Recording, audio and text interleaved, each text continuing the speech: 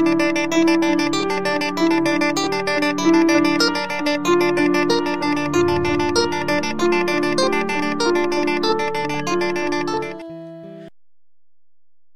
about the Bible. Okay, honestly, how did hearing that make you feel? Well, whichever of these faces is you can't deny that the impact of this book is everywhere. And while it's got some interesting stories, the reason this book is everywhere is that there's a large segment of the population that thinks this book is the Word of God. But what does that mean? How can a book full of violent stories and, let's face it, contradictions, be divine? And again, what does that mean? What exactly does this book do? Is it a book of morals or some kind of spiritual sleeper technology? Well, I'm glad you asked. Stay tuned.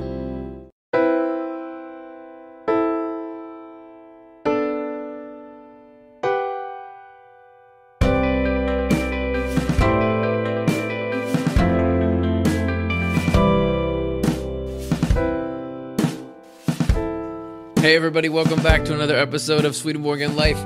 Talking about the Bible tonight. As I warned, what is it? What do we do with it? Is it the central core of everything good, or do we need to move on past it as a society? Those are the questions that we're going to dare to try to give you answers on that. My name is Carlos Childs, and I'm the host. And if you want to be part of the conversation, get your questions and comments in as we go, and we'll answer them or talk about them at the end. So if we're going to talk about the Bible, we got to step back a little bit and talk about Revelation in general, why it's here, what's it doing, and that's what we're going to cover in section 1.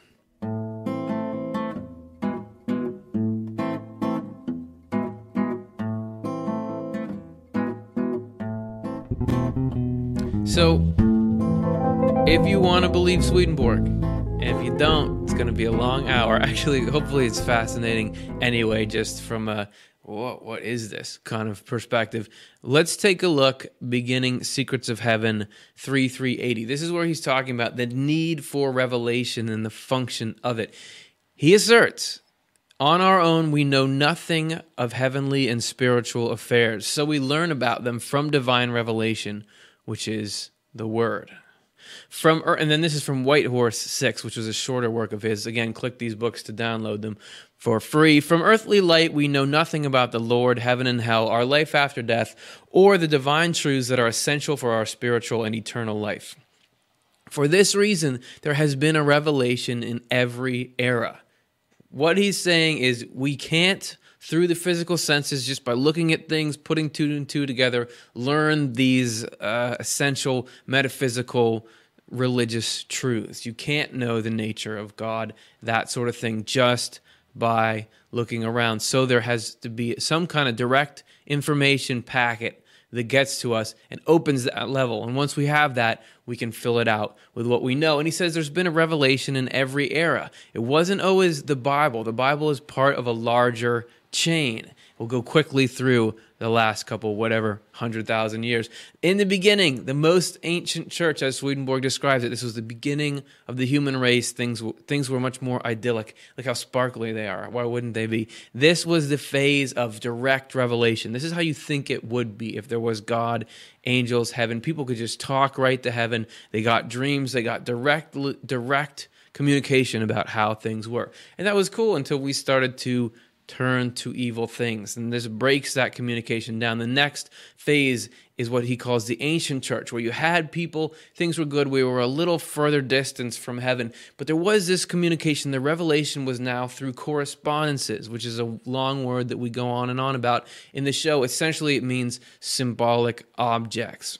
People could see nature, and from that, they could pick out the meaning of divine things. They knew that a mountain was significant in a certain way, that a tree was. That was sort of the language. It was still pretty direct, but not as direct, and there was some knowledge held over from the earlier phase. Moving on from that, though, we pushed farther away, and you got into ritual. This is a picture of the Israelites crossing the Red Sea. This is the time in which there were external rituals that Swedenborg says actually were symbolic of divine things, but sometimes the people doing them didn't even know. You would get angelic revelation. There's a lot of stories in the Bible about angels telling people things, but it's usually telling people what to do. It's not an explanation. It's just go do this external thing, move here. So he said that's how it was, but the human race kept getting worse and worse, and eventually you had to have the time of Jesus Christ. This is the manger scene, but I'm like, whoa, stealing the spotlight there. There's a baby behind me.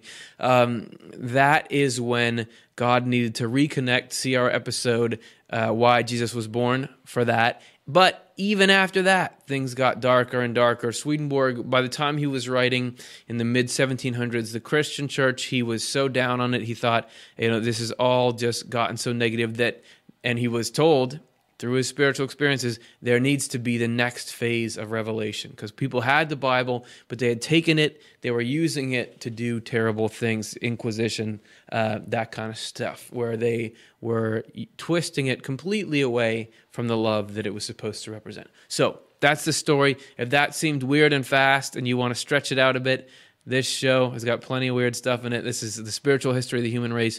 We did that. That goes through those phases, what they were, what they meant, why focus on those particular aspects of the human race. The point is, you followed the revelation through. You ended up with the Bible in the Christian church, but again, people had messed it up. And this is why at the beginning of this show, I said, we're going to talk about the Bible. And it wasn't like everybody said, yay, this is so great, because it doesn't always... You don't always think of, these people like the Bible, I feel safe around them, I trust them. Some people are quite nasty that are very into the Bible. Some of the most nasty people are into the Bible. So why? What's up with that? Swedenborg said that what needed to happen is a new phase in the revelation that's been moving through these, but that this would actually come not by getting rid of the Bible, but by understanding the inner sense of the Bible, the true meaning that actually has been contained there all along. And he had a defining vision of this whole thing where he got to see a symbol of the need for this and what was to come. So this is being read from his True Christianity 508. One day there appeared to me a magnificent temple, square in form. The roof was shaped like a crown. It arched upward and was elevated all around. The walls were continuous windows of crystal clear glass. The door was made of a pearly substance. On the southwest side of the interior, there was a large raised pulpit, on top of which, to the right, the Word lay open, surrounded by a sphere of light so bright that it engulfed the whole raised area of the pulpit and made it shine. In the middle of the temple, there was a sanctuary, with a veil at the front of it that was now lifted up. There, an angel guardian, made out of gold, stood with a sword moving this way and that in its hand. Once I had looked carefully at all of these items, the meaning of each one flowed into my meditation. The meaning of each one flowed in. There's your correspondences. These are objects, but they are symbols. It's almost like they are three-dimensional words for things. And he goes on to meticulously describe what each of those things mean, but we don't have time for that now. Just kidding. That's the point of our show. We have time for it. Let's take a look. He goes through everything. The temple itself, a symbol of the mind. He said this temple was a symbol of the new church. The church that was to come, which we talked about before, is a symbol of a new mindset, a new era in humanity, not just a religious organization. Next, he said that doorway is a symbol of our entry into that mindset, into that new church, that new community. He went on to say that the clear windows are the truths that enlighten the mindset of the new church. Also, the stand in the corner, the priesthood and the preaching or the communication of message within that new church was going to shine, communicate these truths better than they had been before. Also, the word itself, the Bible there glowing, and this is where we start to get into our show, the word's inner meaning has been revealed, and that this was going to mark the difference. This was where it was really going to start to do something cool. The places for people to sit was the partnership between this church and heaven, that we were going to, through this vision he's having of this thing to come, this thing is going to reestablish that connection between heaven and earth. And the angel there is actually the literal meaning of the word, which meaning the the Bible, the stories in the Bible, the text of the Bible, not taken symbolically, but just taken in their literal sense, because that is the guardian. And he said the literal sense can be turned this way and that, provided the purpose is to apply it to some truth. The angel is moving its sword. That means you can take these stories, as long as they're pointing towards good, people can have different interpretations of them. But you still have this literal sense because it guards the inner sense. Some people say, why didn't God just write it out? Because there needed to be a protection so that people didn't take it and do and make it serve themselves like they did with the external sense. So he also saw on the top inscribed Nunc Licet, which is translated, now it is allowed. You can see it. It just appeared above the door. That's a famous little quote in Swedenborgian circles. And it means now it is permitted to enter with understanding into the mysteries of faith. That one of the hallmarks of this new religious era was going to be that it's not, there's God and he's mysterious, we don't understand how God works on the earth, we don't understand what heaven is like. That you can know, and it's something that you don't just have to say, well, it doesn't make sense, but I'll believe it. That you can actually learn it and believe it. It's something you don't have to put your thinking, rational human brain to sleep for. This is going to make sense. So that's what the temple was. And then he had this encounter after that with an angel who told him a little bit more. So this is again from True Christianity 508. Afterward, I saw someone like a young child overhead, holding a piece of paper in his hand. As he came nearer to me, he grew into a person of medium height. He was an angel from the third heaven, where all the inhabitants appear from a distance like little children. When he was in my presence, he handed me the piece of paper. Because it was written in the curved letters they use in that heaven, however, I handed it back and asked that they express the meaning of the message in words adapted to the ideas in my thinking. He replied, "What is written there is this. From now on, explore the mysteries of the Word, which was formerly closed up. All of its individual truths are mirrors that reflect the Lord." So not only are these truths accessible, but all of them tell you something about the Lord, the divine, ultimate reality. This was a pivotal point in Swedenborg's spiritual awakening, and essentially it was his mission. It became his mission to open up this internal sense of the Word, to give people the truths that shine behind the literal meaning of the Bible. And before we get into exactly how he did that or tried to do that, the Bible was something that Swedenborg was already pretty saturated with. I mean, growing up, his father was a Lutheran bishop. He would read the Bible. Swedenborg was very much acquainted with it, and even there's some thought that he had contact with traditions who thought there was an inner sense with it, so it all kind of led up. But once he started having these revelations, or these what we would now call out-of-body experiences or spiritually transformative experiences, he took on a new sense of purpose, partially because of visions like this one, that he's got to explain that sense. And so if you go into any of his books, you're not going to escape biblical quotation. How into the Bible was Swedenborg? Well, I'm going to leave it to an expert to use some technical terms to describe that. I've got into some trouble by saying that Swedenborg was a maniac about the Bible. He really was, just had amazing passion about it. And that is evident because, for example, you see this little book. This is called The Lord by Swedenborg. You can download it for free. It's very small.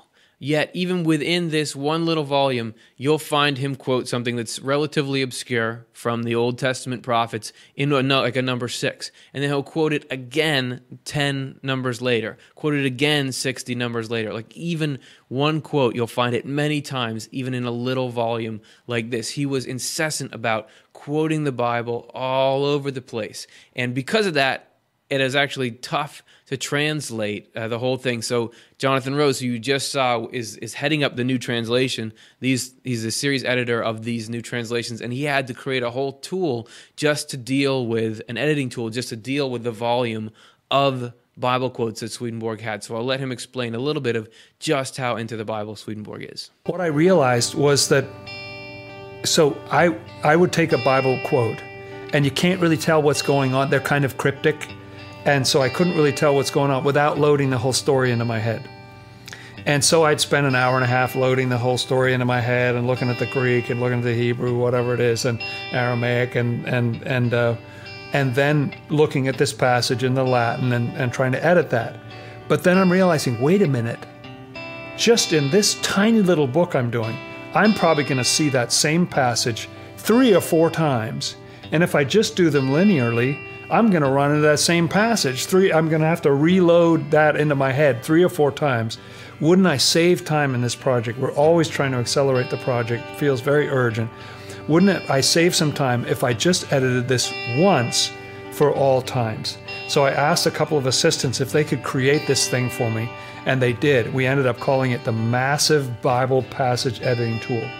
Now, this was not for all of Swedenborg's works.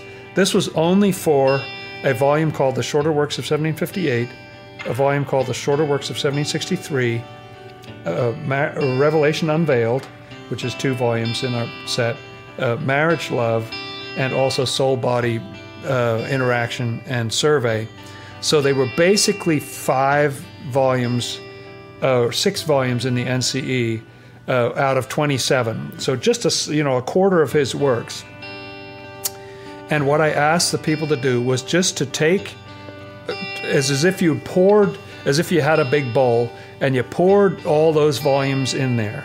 And I could list all the titles of them if you want, but you pour those volumes in there, and then you run the blender, you frap them for like a good minute and a half, and resort them into Bible order. So now every time you run into Isaiah 25:9, you're able to look at every other time that occurs in Isaiah 25:9. Part of what I found was how much of a maniac he is for Scripture, because just these 6 volumes, when you put it together, this spreadsheet has 993,482 cells in it. It's almost a 1,000,000 cell spreadsheet for his biblical quotations in just these 6 volumes. And some of them are not considered that heavily biblical. Some of them are very biblical. That could confuse people who just have been acquainted with Swedenborg's body of teaching and not read too much of the books that he wrote. Why is he quoting the Bible so much? Because you see the stuff he described, the teachings he has. There's a lot that doesn't seem like you can find them in the Bible. So why does he quote the Bible so much? And the reason is because he says that everything he got, all this extra stuff, actually is in the Bible, but it's hidden away in this internal sense underneath the shell of the words. And we're going to take a look at that internal sense right now in part 2.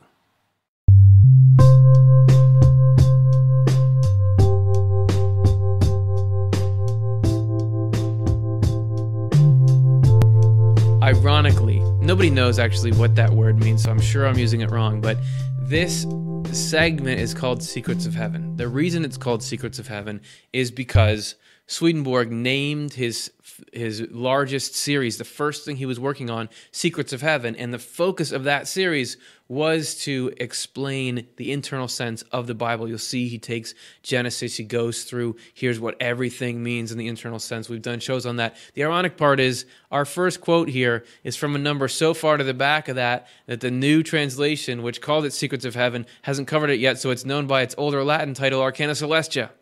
Are you with me? Let's take a look at it. This is AC 10355. In the writing, and this is starting to describe this internal sense. In the writing of the word, pure correspondences and representatives were used, which are signs of heavenly things. Further from Whitehorse, hardly anyone knows where in the word its divine quality resides, when in fact it is in its inner or spiritual meaning.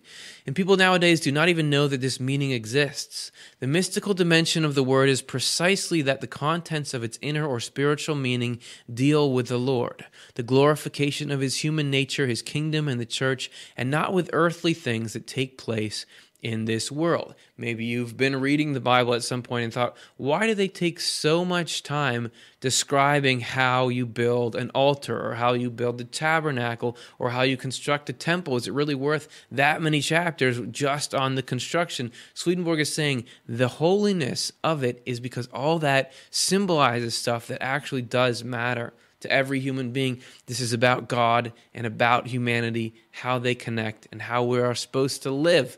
And he said that internal meaning is in the whole Bible. Well, sort of.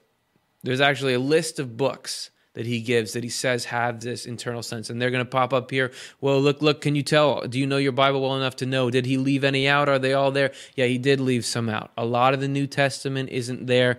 He says those are the ones that have a full internal sense. The others in White Horse 16 do not have an inner meaning. The book of Job, though, is an ancient book in which there is, in fact, an inner meaning, but not in an unbroken chain. So Job is like half of a book. But let's look at that unbroken chain. If you want a full book of the Bible, it would have to have this meaning that moves from word to word. But to look into that further, this is what he said in Secrets of Heaven 35:40. As I said, Job's representational, symbolic manner of writing shows it to be a book of the ancient church, which we could spend a whole episode on that, but we'll skip it. But it is not among the books called the Law and the Prophets because it does not have an inner meaning dealing exclusively with the Lord and his kingdom. This is the only criterion for a true book of the Word. So there you go.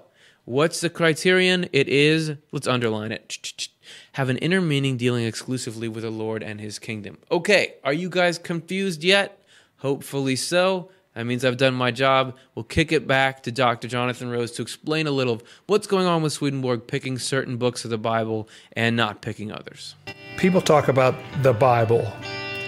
The Bible is an interesting term. It just means the book from a Greek word, but it has many different books within it, many different authors, many different books written over a period of hundreds, even thousands of years.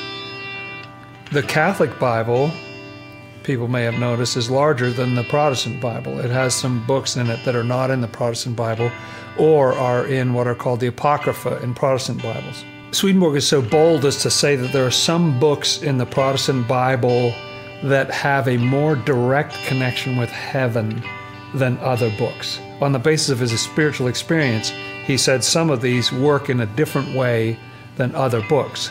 So early in Swedenborg's corpus of works, meaning when he was in his 50s and 60s, he said, these are the books of the Bible that are what he calls the Word, which was a Lutheran term that was often used, the Word of God and so on. These ones are the Word, and there are other books that are not the Word.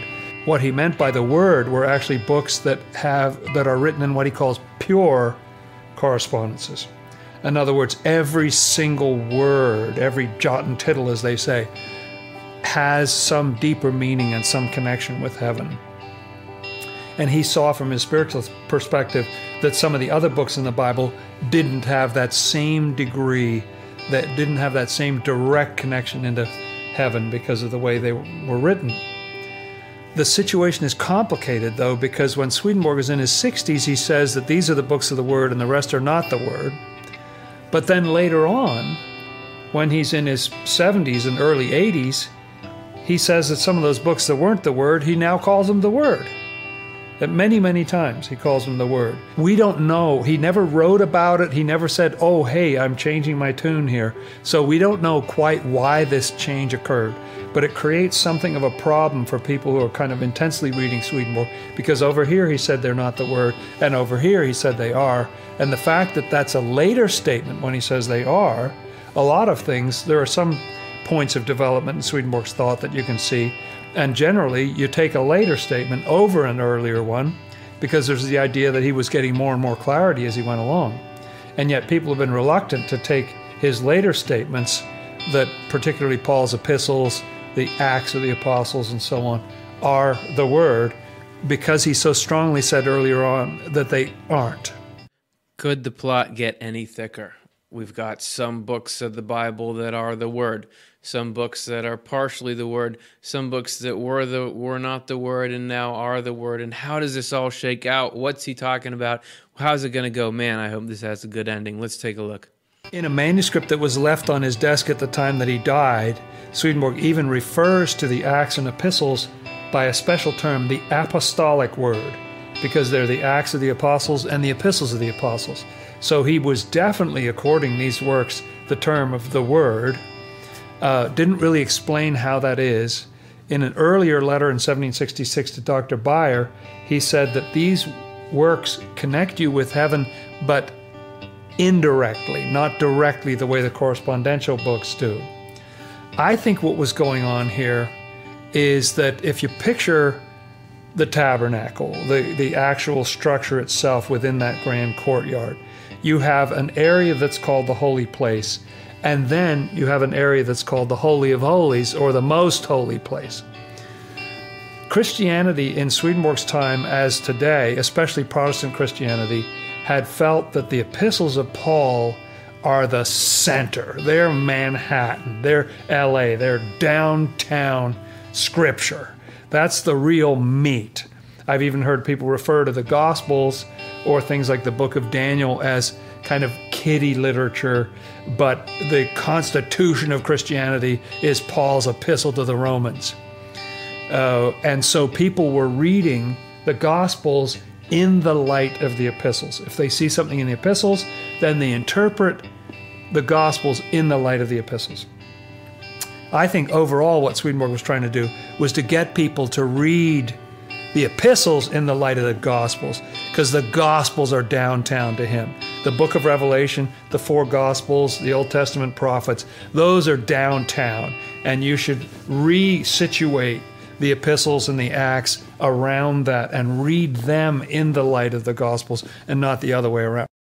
If you could, even though we've riled everybody up, let's put this book drama behind us for a little bit. That's just, you got to know that if you're getting into Swedenborg, really it's not the focus of the episode. The focus is the nature of the books that Swedenborg says has this internal sense, what they can do for us, what they mean. So let's switch gears and look at that. This is in sacred scripture, and he's talking about how it's not commonly agreed that there even is an internal sense. This may be the first time you've heard of it this episode. Earthly-minded people, though, are still not convinced by all this that the Word is divine truth itself, containing both divine wisdom and divine life. They evaluate it by its style, where they do not see wisdom or life.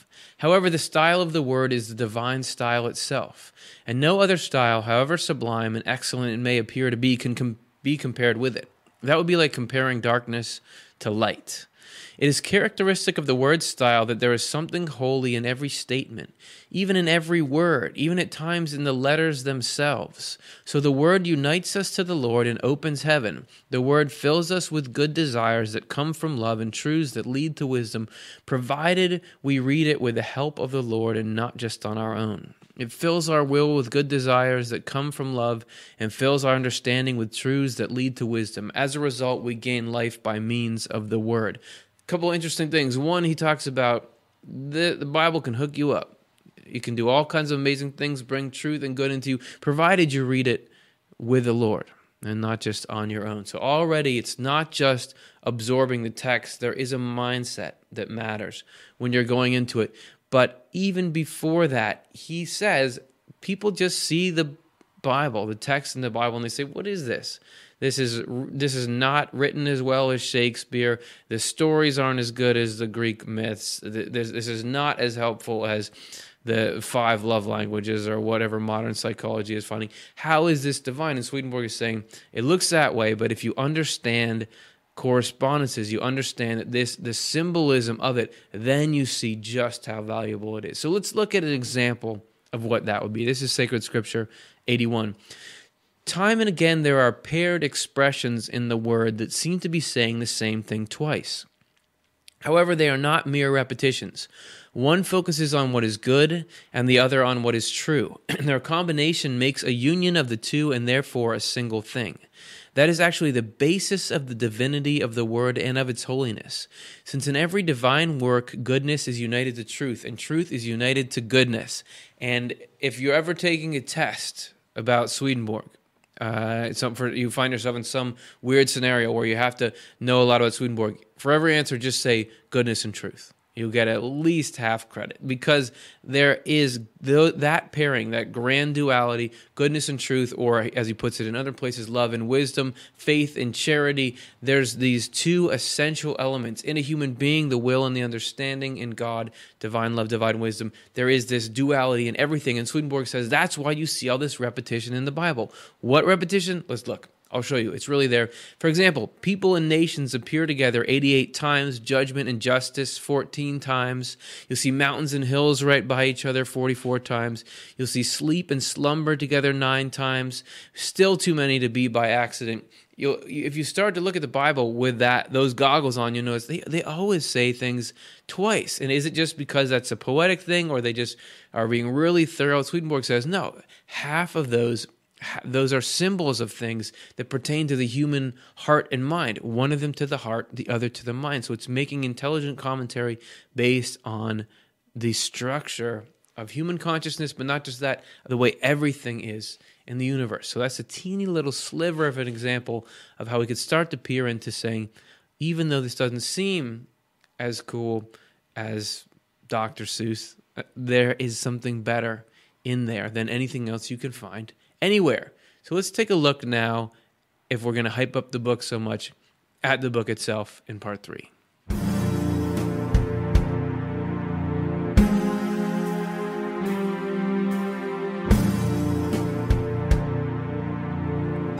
For this, we're going to get a little bit visual.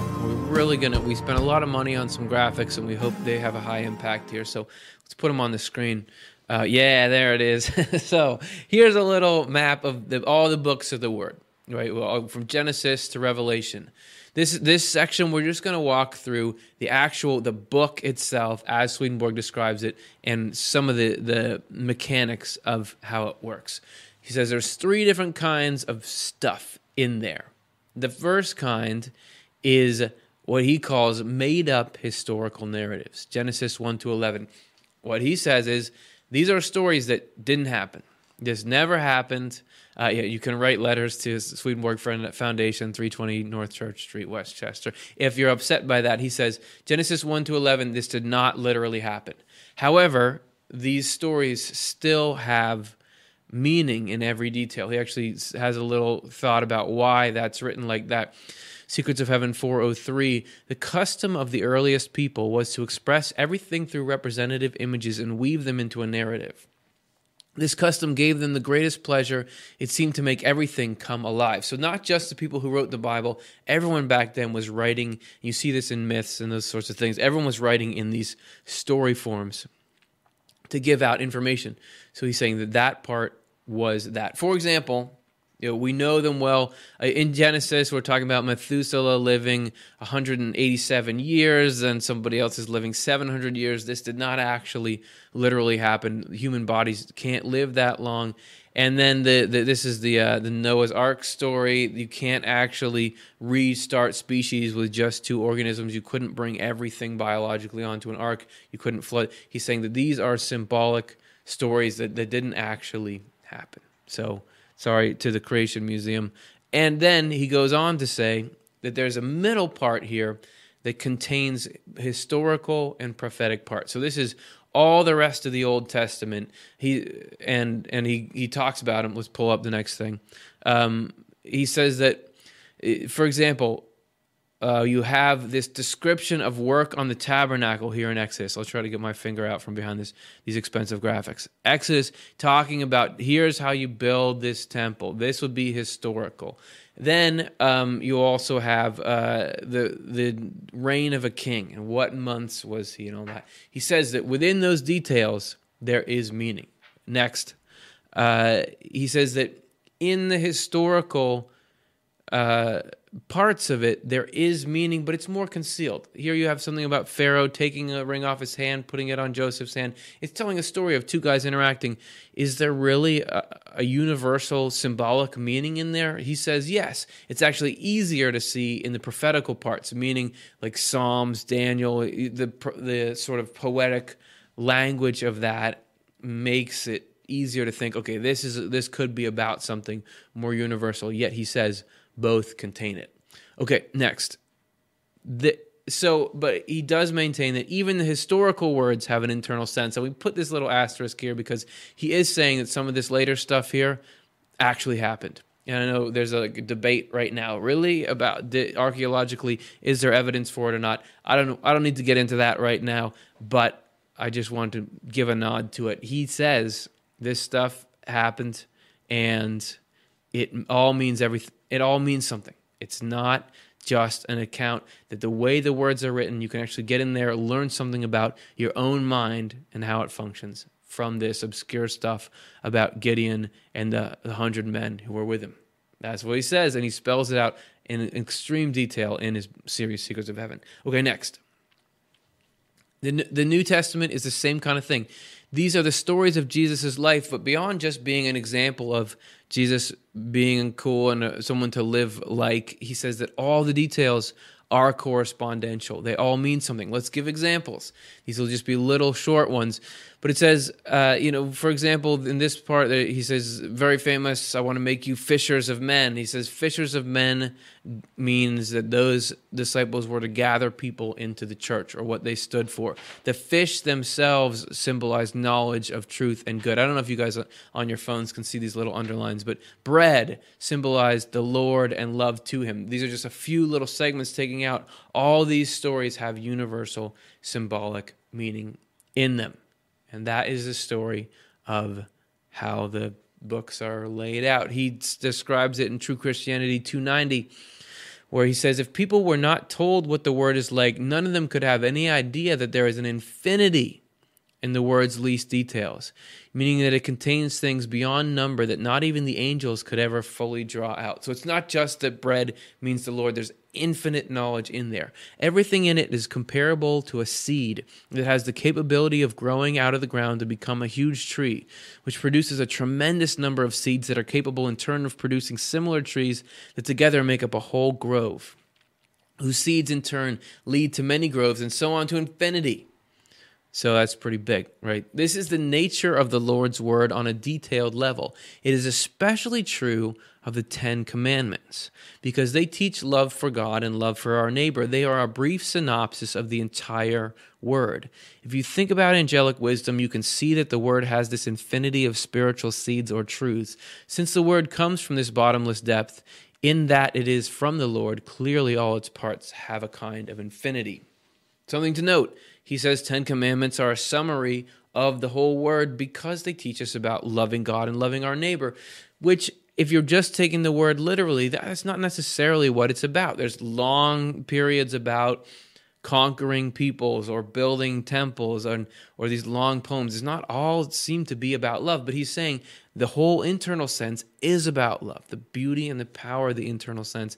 The symbolism is that outer shell, those stories are containing this thing that is completely about loving each other, love to the whole human race, and it holds the code to unlocking a happy world. And he mentions 10 Commandments have all this stuff within them. We actually did a video about some of the internal sense of the coveting commandments. You guys know the last couple of commandments. He says that that's not just about not taking your neighbor's possessions.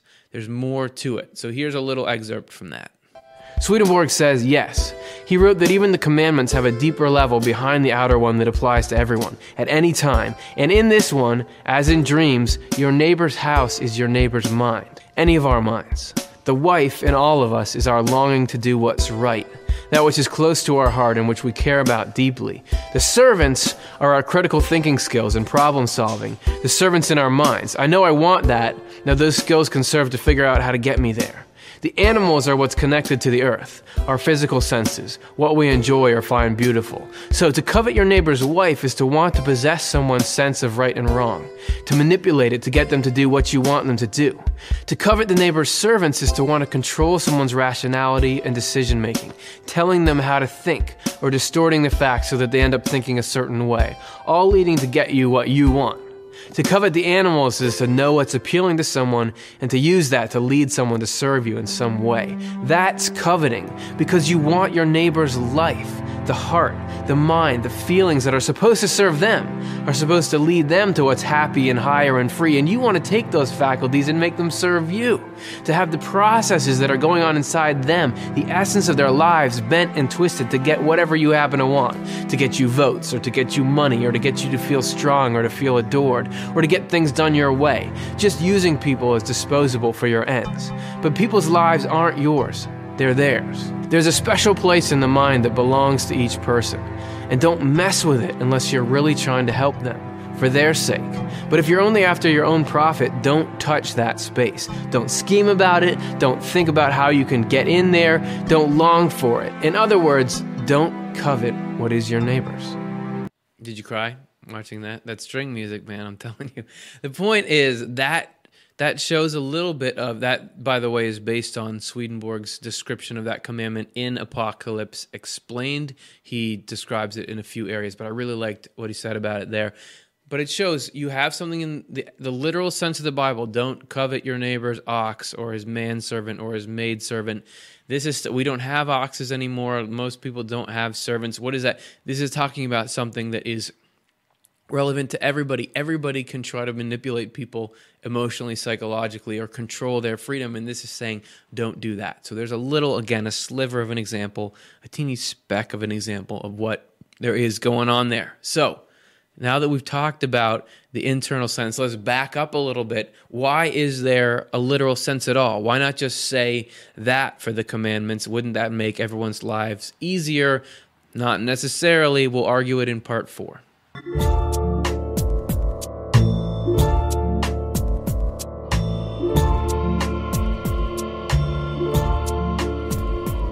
It's the internal sense that makes the word special, that makes the Bible special. Swedenborg says it's only because of this internal sense that actually is the best advice for being a human being, for human beings living together, for connection to God, that you can ever get. And beyond that, it actually does some of the literal connecting work, which we'll look into. But not only that, you have to have a container for it. You have to have a container for that sense, and it's got to be this literal sense. And he describes it, hey, do you want a little bit of confusing Swedenborg terminology? Well, here you go. This is from Sacred Scripture 38. In heaven and in the world, we find sequential arrangement and simultaneous arrangement. In sequential arrangement, one thing replaces and follows another, from the highest to the lowest. In simultaneous arrangement, though, one thing adjoins another from the innermost to the outermost. The sequential arrangement is like a column with steps from top to bottom, while the simultaneous arrangement is like a composite object that forms a series of concentric circles that radiate from its center to its outer surfaces. Next, I need to explain how the sequential arrangement comes to be a simultaneous arrangement on the outermost level. It comes about like this. The highest elements of the sequential arrangement become the innermost elements of the simultaneous arrangement, and the lowest elements of the sequential arrangement become the outermost elements of the simultaneous arrangement. It is as though the column of steps collapsed and became a tightly fitted body on one level. That is how the sequential becomes the simultaneous. And this holds for absolutely everything in the earthly world and absolutely everything in the spiritual world, since there is something first, something intermediate, and something last everywhere. And what is first stretches toward its final form, passing through what is intermediate to reach it. Now for the word. What is heavenly, what is spiritual, and what is earthly emanate from the Lord sequentially, and they exist on the last level in a simultaneous arrangement. This means that now the heavenly and spiritual meanings of the word are together within its earthly meaning. Once this is grasped, we can see how the earthly meaning of the word, which is its literal meaning, is the foundation, container, and support of its spiritual and heavenly meanings, and how divine goodness and divine truth are present in their fullness, holiness, and power in the literal meaning of the word. You got to have that literal meaning. And we're going to get to these spiritual senses, the heavenly sense, what they are. But for now, we're going to stay around the text. This is Sacred Scripture 39. We can tell from this that in its literal meaning, the word is really the word. There is spirit and life within. The spiritual meaning is its spirit, and the heavenly meaning is its life. This is what the Lord said, "The words that I speak to you are spirit and are life." The Lord said his words to the world and said them in their earthly meaning. Apart from the earthly meaning, which is the literal meaning, the spiritual and heavenly meanings are not the word. Without it, they are like a spirit and life without a body, and like a palace that has no foundation to rest on. This is the microcosm, macrocosm phenomenon where the word, the Bible, is built just like the human mind. That we have to have these three different levels. Like there are three heavens, there are these three parts of it's all part of a whole, even though it seems there's us, these like biological machines, and then there's this book of stories, but it's all connected. It's all part of this system. And that's not to say that we all are going to feel this affinity for the literal sense of the Bible. Some people get a lot out of it. Some people probably don't like cracking it open at all. And it can be confusing. Secrets of Heaven 9406. But the more worldly and body-oriented we are, the less we grasp that the world has an internal sense, because we do not allow ourselves to be lifted into spiritual light and to see from there the nature of the word, that it is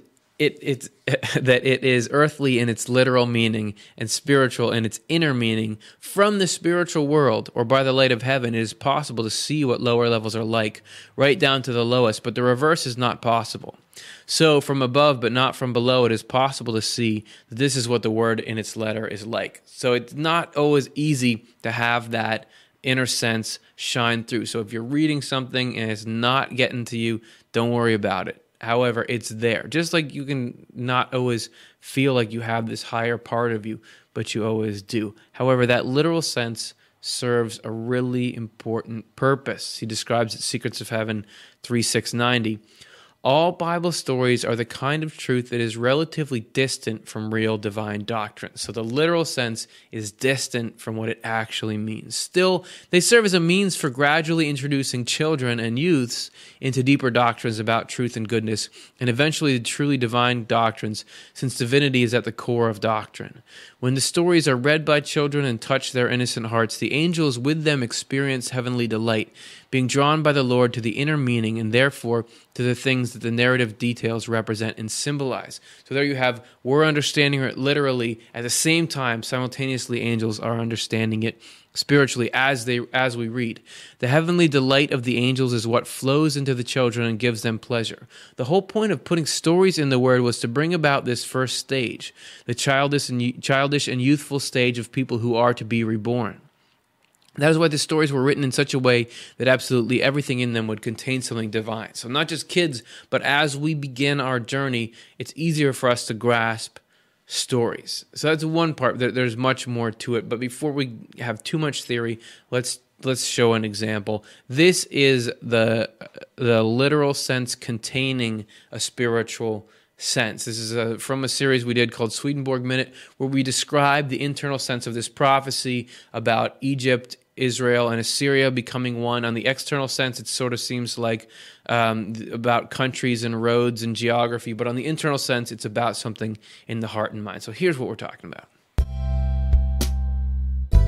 Okay, here it is. What you're looking at is the fulfillment of a biblical prophecy. In that day there will be a highway from Egypt to Assyria. Israel will be one of three with Egypt and Assyria.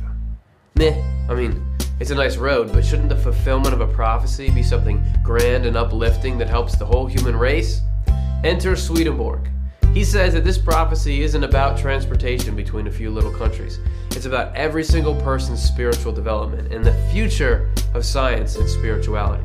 Egypt, as an ancient center for learning, is a symbol for accumulated factual knowledge. Assyria, a trade hub, is our capacity for reasoning and exchanging ideas. And Israel, where God spent time, is spirituality. So reread, the prophecy is that scholarly study, rationality, and spirituality are going to become one. As we shed some of the misguided religious thinking of the past, these three won't be at war. What we learn about the physical world will actually enhance our understanding of the pursuit of spiritual growth, and vice versa. No more clashing in legislation and policy on YouTube comment sections. Everyone moving forward together. A bit more exciting than just another road, right? There you go, from temporal, obscure, Assyria. When was the last time you went there? And does it really matter if there's a road from one country to another? To have scholarly study, science and religion getting along, and not religion trying to squash science, not science trying to abolish religion, but to have them actually benefiting from each other, that could be a very cool future. And that's something that even within your own mind, your rational thinking mind and your soul, or the part of you that can sense something deeper, those not being at odds with each other, that's the prophecy. You see how that becomes, it's like holographic now. Everybody can get a part of that. It's not just something for one part of the world at one period of time. That's the jump from the literal sense to the spiritual sense. But you need that literal sense to hold those words. You can't just have it be the internal sense on its own. There's a lot of reasons it could be subject to profanation, as Swedenborg calls it, where you take it, you twist it to mean something else. Also, it wouldn't be held together, and you wouldn't have the lower plane that we can learn from to kind of imbue us with this stuff going up. But it's not all about the literal sense. In the afterlife, we don't read that sense anymore. We have something different, something more vibrant, something more alive, and we're going to talk about it in section 5.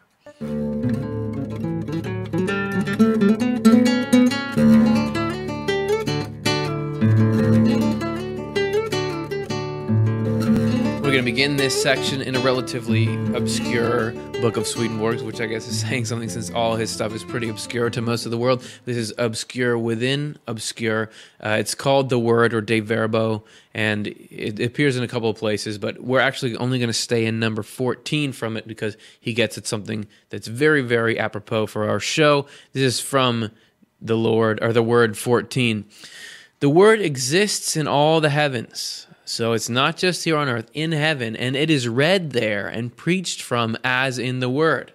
So if you thought you could escape preaching in heaven, sorry. For it is the divine truth from which angels have their intelligence and wisdom.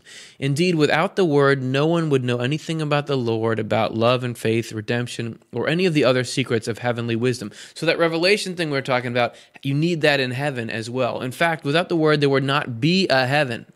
Just as in the world there would not be a church without the Word, thus there would be no conjunction with the Lord. We have already shown above that an earthly theology is not possible apart from revelation, and in the Christian world apart from the Word.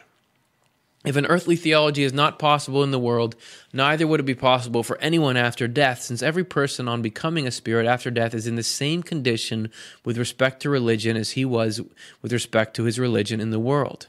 Nor does heaven consist of any class of angels created before the world or together with the world, but it consists entirely of people who are once people in the world and who inwardly then become angels. These come by means of the Word in heaven into spiritual wisdom, which is an interior wisdom because the Word there is spiritual. So if we made people upset enough in the beginning by saying that the Genesis, the first chapters didn't happen, we're also going to say that angels are not a separately created race, that they are people, ex-people who have evolved further and learned to be more loving people. Send your letters to Swedenborg Foundation or Swedenborg.com. And he says there that the same process that happens in this level, it's not just that there's here and then there's heaven, everything's different. We learn from revelation in this world, and they learn from revelation in their world. So the question is, are they reading the same book as we are? It sounds like it. Do they have the same chapters? Everybody there is studying about Abraham, that kind of thing. Let's go back into 14. The Word in the Lord's spiritual kingdom is not the same as the Word in the world. There you go. The Word in the world is earthly, while in the spiritual kingdom it is spiritual. The difference is like that between the word's earthly meaning and its spiritual meaning. The difference is such that not one expression is the same. Instead of names, the word in the spiritual kingdom has concepts. So too in place of numbers. And instead of historical narratives, it contains matters having to do with the church. But surprisingly, when an angel reads the word, he does not know that it is not the same as the word he read in the world. The reason is that he no longer possesses any earthly ideas, but spiritual ideas in their stead. And earthly things and spiritual things by correspondence are so joined that in a way they constitute one and the same thing. So you have this word that doesn't have people, places, and historical narratives. It has these direct concepts, these direct truths, but because they are the internal sense of this external self, if we understood the Bible literally while we were here, when you get there, you almost don't realize you're reading a whole new thing with new stories, because the meaning on the deepest level communicates so that your spirit recognizes, oh, this is what was within that stuff this whole time. There's more. There's actually not just a spiritual level to the word. There's a celestial or heavenly level. And for that, that's above my pay grade. So we've got a translator talking about the differences there. In keeping with Swedenborg's sort of grand duality throughout his works, he says that there is a word in the Lord's spiritual kingdom, or spiritual heaven, and there's a word in the Lord's heavenly kingdom, or celestial heaven. He says that the spiritual word has to do with thoughts of the intellect, and the heavenly, celestial word has to do with affections in the will. Because angels in the spiritual kingdom are about faith in the Lord and perception of truth, whereas angels in the celestial, heavenly kingdom are about love to the Lord and affection for good. He says that they have different kinds of writing. He says that in the spiritual world, the letters are like our printed letters in our world, that each one has a meaning and we cannot understand them. We in this world cannot understand them. In the celestial word, he says, the letters are not even known in our world. In the spiritual world, there's no spaces between the letters. There's dashes and dots above and below. In the celestial word, the letters are curved with little serifs. There's marks and dots within the letters as well as above and below the letters. About the spiritual world, he says that the wiser the angels are, the deeper the secrets they can see in that script. About the celestial word, he says that script expresses affections of love, and that the secrets there are deeper than the angels can even put words to. Lastly, he says that there's hidden wisdom in the spiritual word, but in the celestial word, there's 1,000 times as much hidden wisdom. That's classic Swedenborg. I'm going to tell you about these lofty things, but give you weird detail, weird specifics. Like in the spiritual word, the letters they're like cursive, interconnected with dots above and below. But in the celestial world, they're rounded with little serifs and that kind of stuff. That's what you paid for. That's what you get, man. And he says that the word there is more than just a book, or it has more special abilities than just a book there. He talks about people having copies of it and it glowing, like he saw in that vision. But also, he said even the text from it is powerful. So let's say I had a piece of paper here and I wrote something from the word on it. Oops. All right, so I've got it here, and then if I just lifted it up, it would actually shine. He says that the text itself shines because that's light is truth in the spiritual world, and so you have this direct. If there's truth on something, light comes out of it. But he describes a lot more about how you can make shapes with the light out of it. It's got this whole sort of magical quality to it there. So it's going to be even upgraded to the experience that we've got now. After that, coming in, we have an important segment here, but unfortunately, you're going to have to read 5 things in a row if you can handle that. All right? Can we do it? Let's do it. Come on, stretch, drink some water, do what you need to do. 5 things, starting our last time into the word 14. The earthly word as it exists in this world among Christians contains within it both a spiritual word and a celestial word, which we just learned. For the spiritual meaning of the word is the word in the heavens that make up the Lord's spiritual kingdom, and the celestial meaning of our word, its inmost meaning, is the word in the heavens that make up the Lord's celestial kingdom. Like we're saying, the different levels. Therefore, our earthly word contains both the spiritual word and the celestial word, but the spiritual and celestial words do not contain the earthly word. Consequently, here's the point of this whole thing. The word in our world, that's so hard to do. The word in our world is the most full of divine wisdom, and so is holier than the words in the heavens, which I didn't see that coming. You'd think, oh, the celestial, the highest word, that is actually... This one we have here with the strange stories that seems like it's not well written and repeats things, because that is the full picture. It has the meanings within. That is actually the most holy of them all. All right, Sacred Scripture 63. We made through one. Here's our second reading.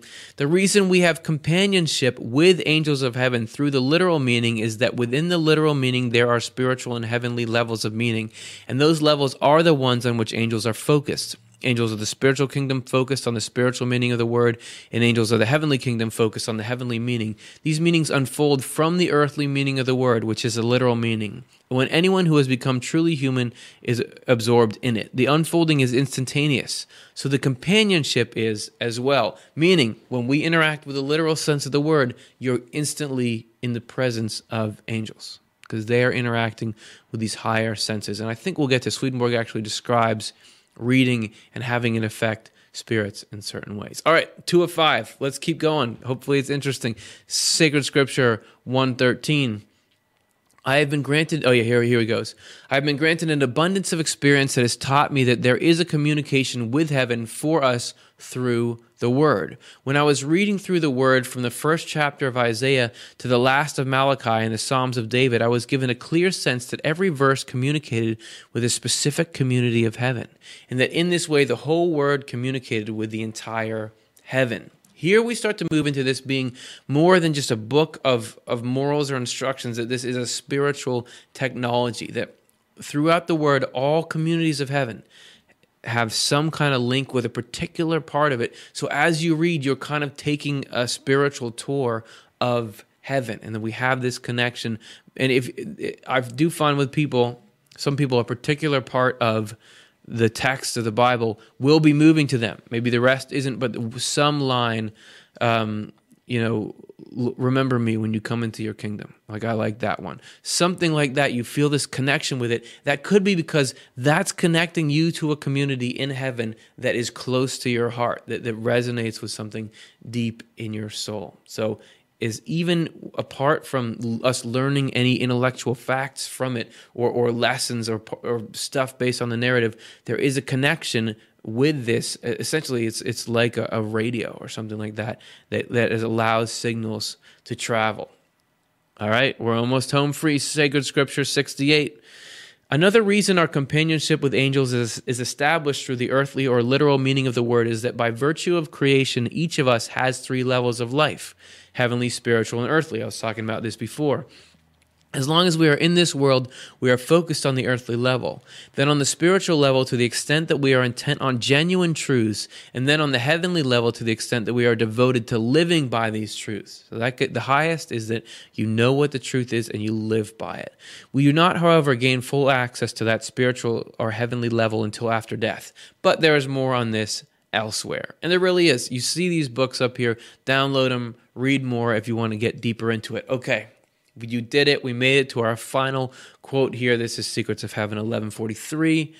The inner meaning gives the Lord's word life. That meaning is like a soul whose body is the superficial sense. The case resembles that with human beings. When our body dies, when we join the angels, our soul comes alive.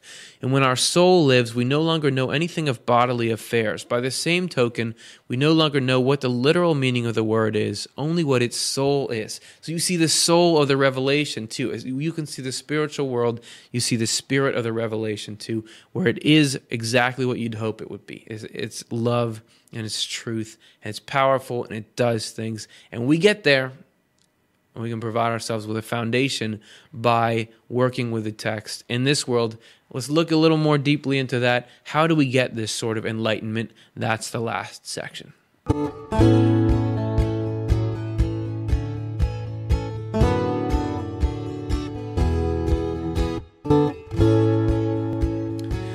how do we connect with this truth in the Word? Let's say we've sold you up to this point. This is cool.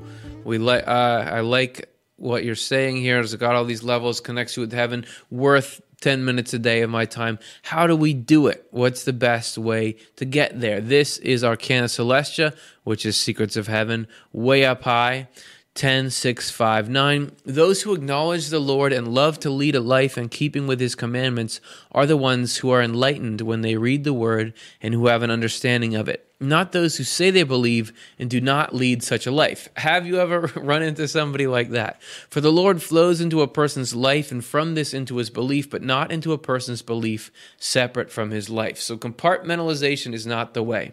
If you know something is the right thing to do, or you really have a belief that has implications, you gotta go for it. Of course, those have gotta be good. It's gotta be a belief of love, or else you're turned around in the wrong direction. Anyway, living by falsities doesn't help nobody. Back to the high Arcana Celestia. This is 10:355. True revelation comes to those who love truth for its own sake, not to those who love truth with a view to acquiring important positions and monetary gain. So, if you, like a corrupt televangelist or something.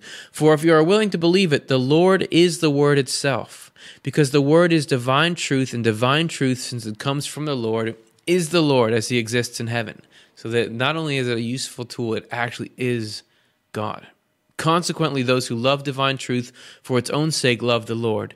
And with those who love the Lord, heaven flows in and brings enlightenment. But those who love divine truth with a view to acquiring important positions and monetary gain turn away from the Lord towards self and the world. With these, there is no influx or enlightenment is possible. With these, therefore, no influx or enlightenment is possible. Okay? So you got to live it. You got to be genuine.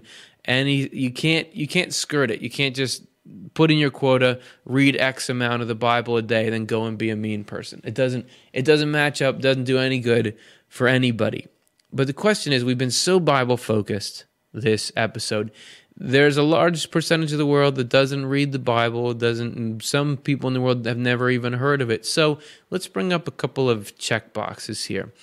To connect with this inner truth that Swedenborg is talking about, first of all, do you have to have read Swedenborg and have learned about this inner truth through him, since there's not too many other places that are talking about this specific internal sense of the word? Let's see what Swedenborg himself has to say about it. This is White Horse 10.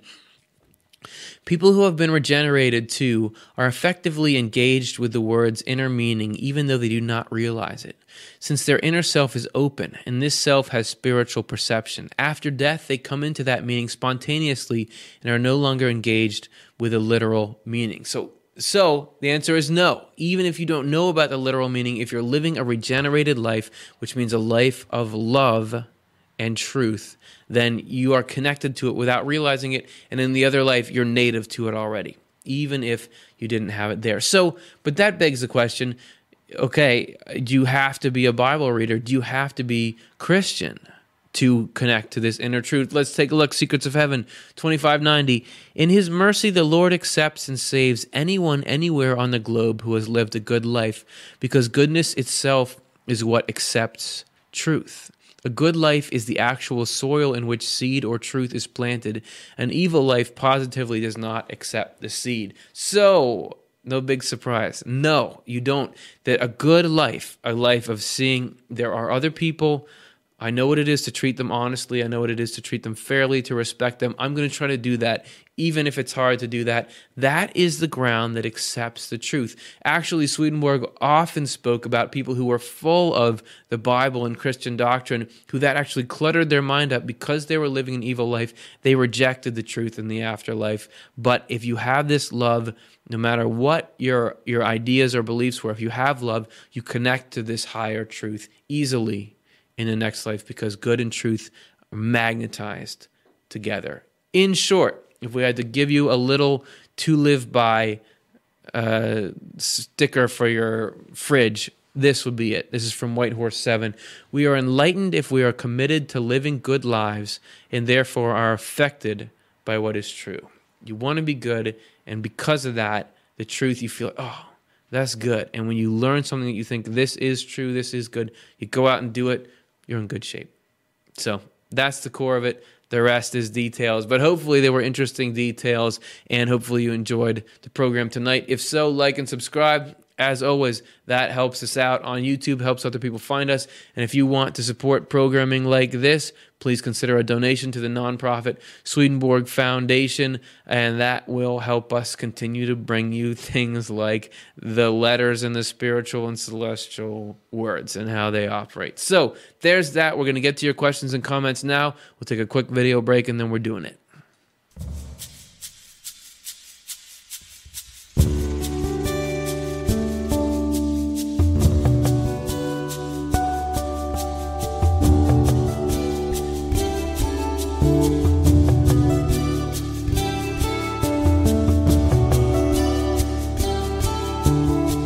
Okay, we said we're going to do it. We're seriously going to do it. It's for real. We're going to look at what other people are thinking about this whole download of information and how it strikes them, and let me add and subtract to it. So let's take a look at our very first question now. Vavi, after ES had access to the spiritual realm, did his hard times or difficult life lessons stop? Oh, that's a great question. So after Swedenborg had access to the spiritual realm, did things go well? Like he didn't need these lessons or anything difficult to teach him. Certainly not initially. The beginning of his entry into the spiritual world was very, very rocky. You can check out his Journal of Dreams. He describes all kinds of hard experiences there, stuff that's scary and exposes his flaws and makes him face things in himself. That was all over, especially in the beginning. From there on out, you do seem to sense that he entered a period of calm. I mean, when he was having his revelatory phase, where he was writing all kinds of stuff like the books we're reading now, he was always being harassed spiritually by evil spirits. He talked about it all the time, but there seemed to be a level of protection where he wasn't really bothered by it. He knew enough of the truth that he seemed to be okay. He was often writing about being protected, although there may have been disturbing stuff in there. On the physical level, all kinds of bad stuff was happening. I mean, he put these books out, people were going after him, they were calling him crazy, they were trying to get him kicked out of Sweden, they were trying to get him indicted for spreading this stuff, people were trying to kill him, all kinds of stuff. Whether or not that bothered him with his new suite of knowledge, I don't know. So it doesn't seem that they stopped. Certain things did seem to go well. There's like anecdotes about how people would be glad when Swedenborg came on a boat with them, because back in those days he had to travel long distances, because they said he always gets a good wind going with him. So I don't know whether stuff like that is accurate, but there was some level of calm that he reached, but certainly the beginning period was rocky, and the external level didn't all go easily for him. So we can all look forward to, even if we get to there, still having some stuff that's a pain in the neck. Good question. I liked it. Okay, next one. Banjo 234, didn't Jesus condemn the Pharisees because they rewrote many of the Old Testament stories, making God, Yahweh, a supremacist, racist God that demanded Jewish hegemony over nations rather than love for all? Jesus certainly condemned the Pharisees and for twisting the religious impulse, and he says, you made my temple a den of thieves. I don't know of a reference of them rewriting the Old Testament stories. I know that he was mad for them selling things and how they were interpreting the law. They did argue about the points of doctrine. They said, keep the Sabbath. And he said, if somebody falls into a ditch on the Sabbath, can you help them? That's not what it's about. So he certainly was at odds with them there. There's actually an interesting Swedenborgian explanation for why there are all these repugnant things in there, which is the symbolism that actually stories that seem to be advocating this stuff on the inner meaning are advocating regeneration, love for all humankind. We've gotten into that a little bit. Check out our, probably the Modern Cain and Abel might be the closest. We want to do one about the Tower of Babel soon. That might clear that up. So that Swedenborg says those stories are supposed to be in there with these things that make it look bad, because those are symbols holding a better internal sense. So there's my answer to that, but it's a good question. Okay, next one. Megan, so if one keeps reading the Bible, will God help open our hearts to the deeper and more real meaning? That's what Swedenborg seems to be saying, that if you approach it with the right attitude, meaning you're not, he had the whole tangent at the end about don't do it for gain, financial gain, out of spite, thinking about yourself. If you come at it from, I want this to do something good for me and for the human race so I can help people, so I can really learn what does God want, that you will get more and more into it. I've been trying to do that. I'm not going to say that it's easy and that it progresses linearly, like you're always going to open the Bible and feel great about reading it. There are times when, because I've got some correspondences, basic knowledge in my head, when I can see, I think I know what that means, even the part Swedenborg doesn't describe. It can feel really cool. There's other times you open it up and it's like, this is not speaking to me. This does not feel like, this is not comforting. So for me, it seems like it's not automatic. It doesn't always go up, but there is some kind of progression, and Swedenborg seems to be saying if we approach it from the right mindset, that connection will happen more and more. So good question. Let's take a look at another one. Lisa, did Emanuel Swedenborg ever meet anyone who claimed they were Satan? Yes, he met a lot of people, even though he said that there is no, see our episode called Is the Devil Real?, where he says that there's actually not any supernatural evil being that's a counterpoint to God. There are a lot of really evil beings, but they are people who have turned bad, and there's no one ruler who lives from himself. But a lot of people in hell think that they're Satan or say that they're Satan in order to gain power, deceive people. You'll find a lot of people in the afterlife who believe in Satan. And on the flip side, you get a lot of people saying that they're Jesus Christ in the afterlife as well. So yes, he did meet people saying they were the devil. Okay, next one. Jacob A. Will God rapture people when Earth's life is over? According to Swedenborg, it's not going to happen like that. I mean, there's a Christian idea that there's going to be a literal event on this planet where God takes people en masse and some people are left behind and there's all kinds of stuff. But Swedenborg reads the book of Revelation in this same correspondential sense, that final judgment, that pulling up is actually in each one of our lives. That's our own movement into the spiritual world. And that is going to be the transition. It's not going to be, the earth is not going to go.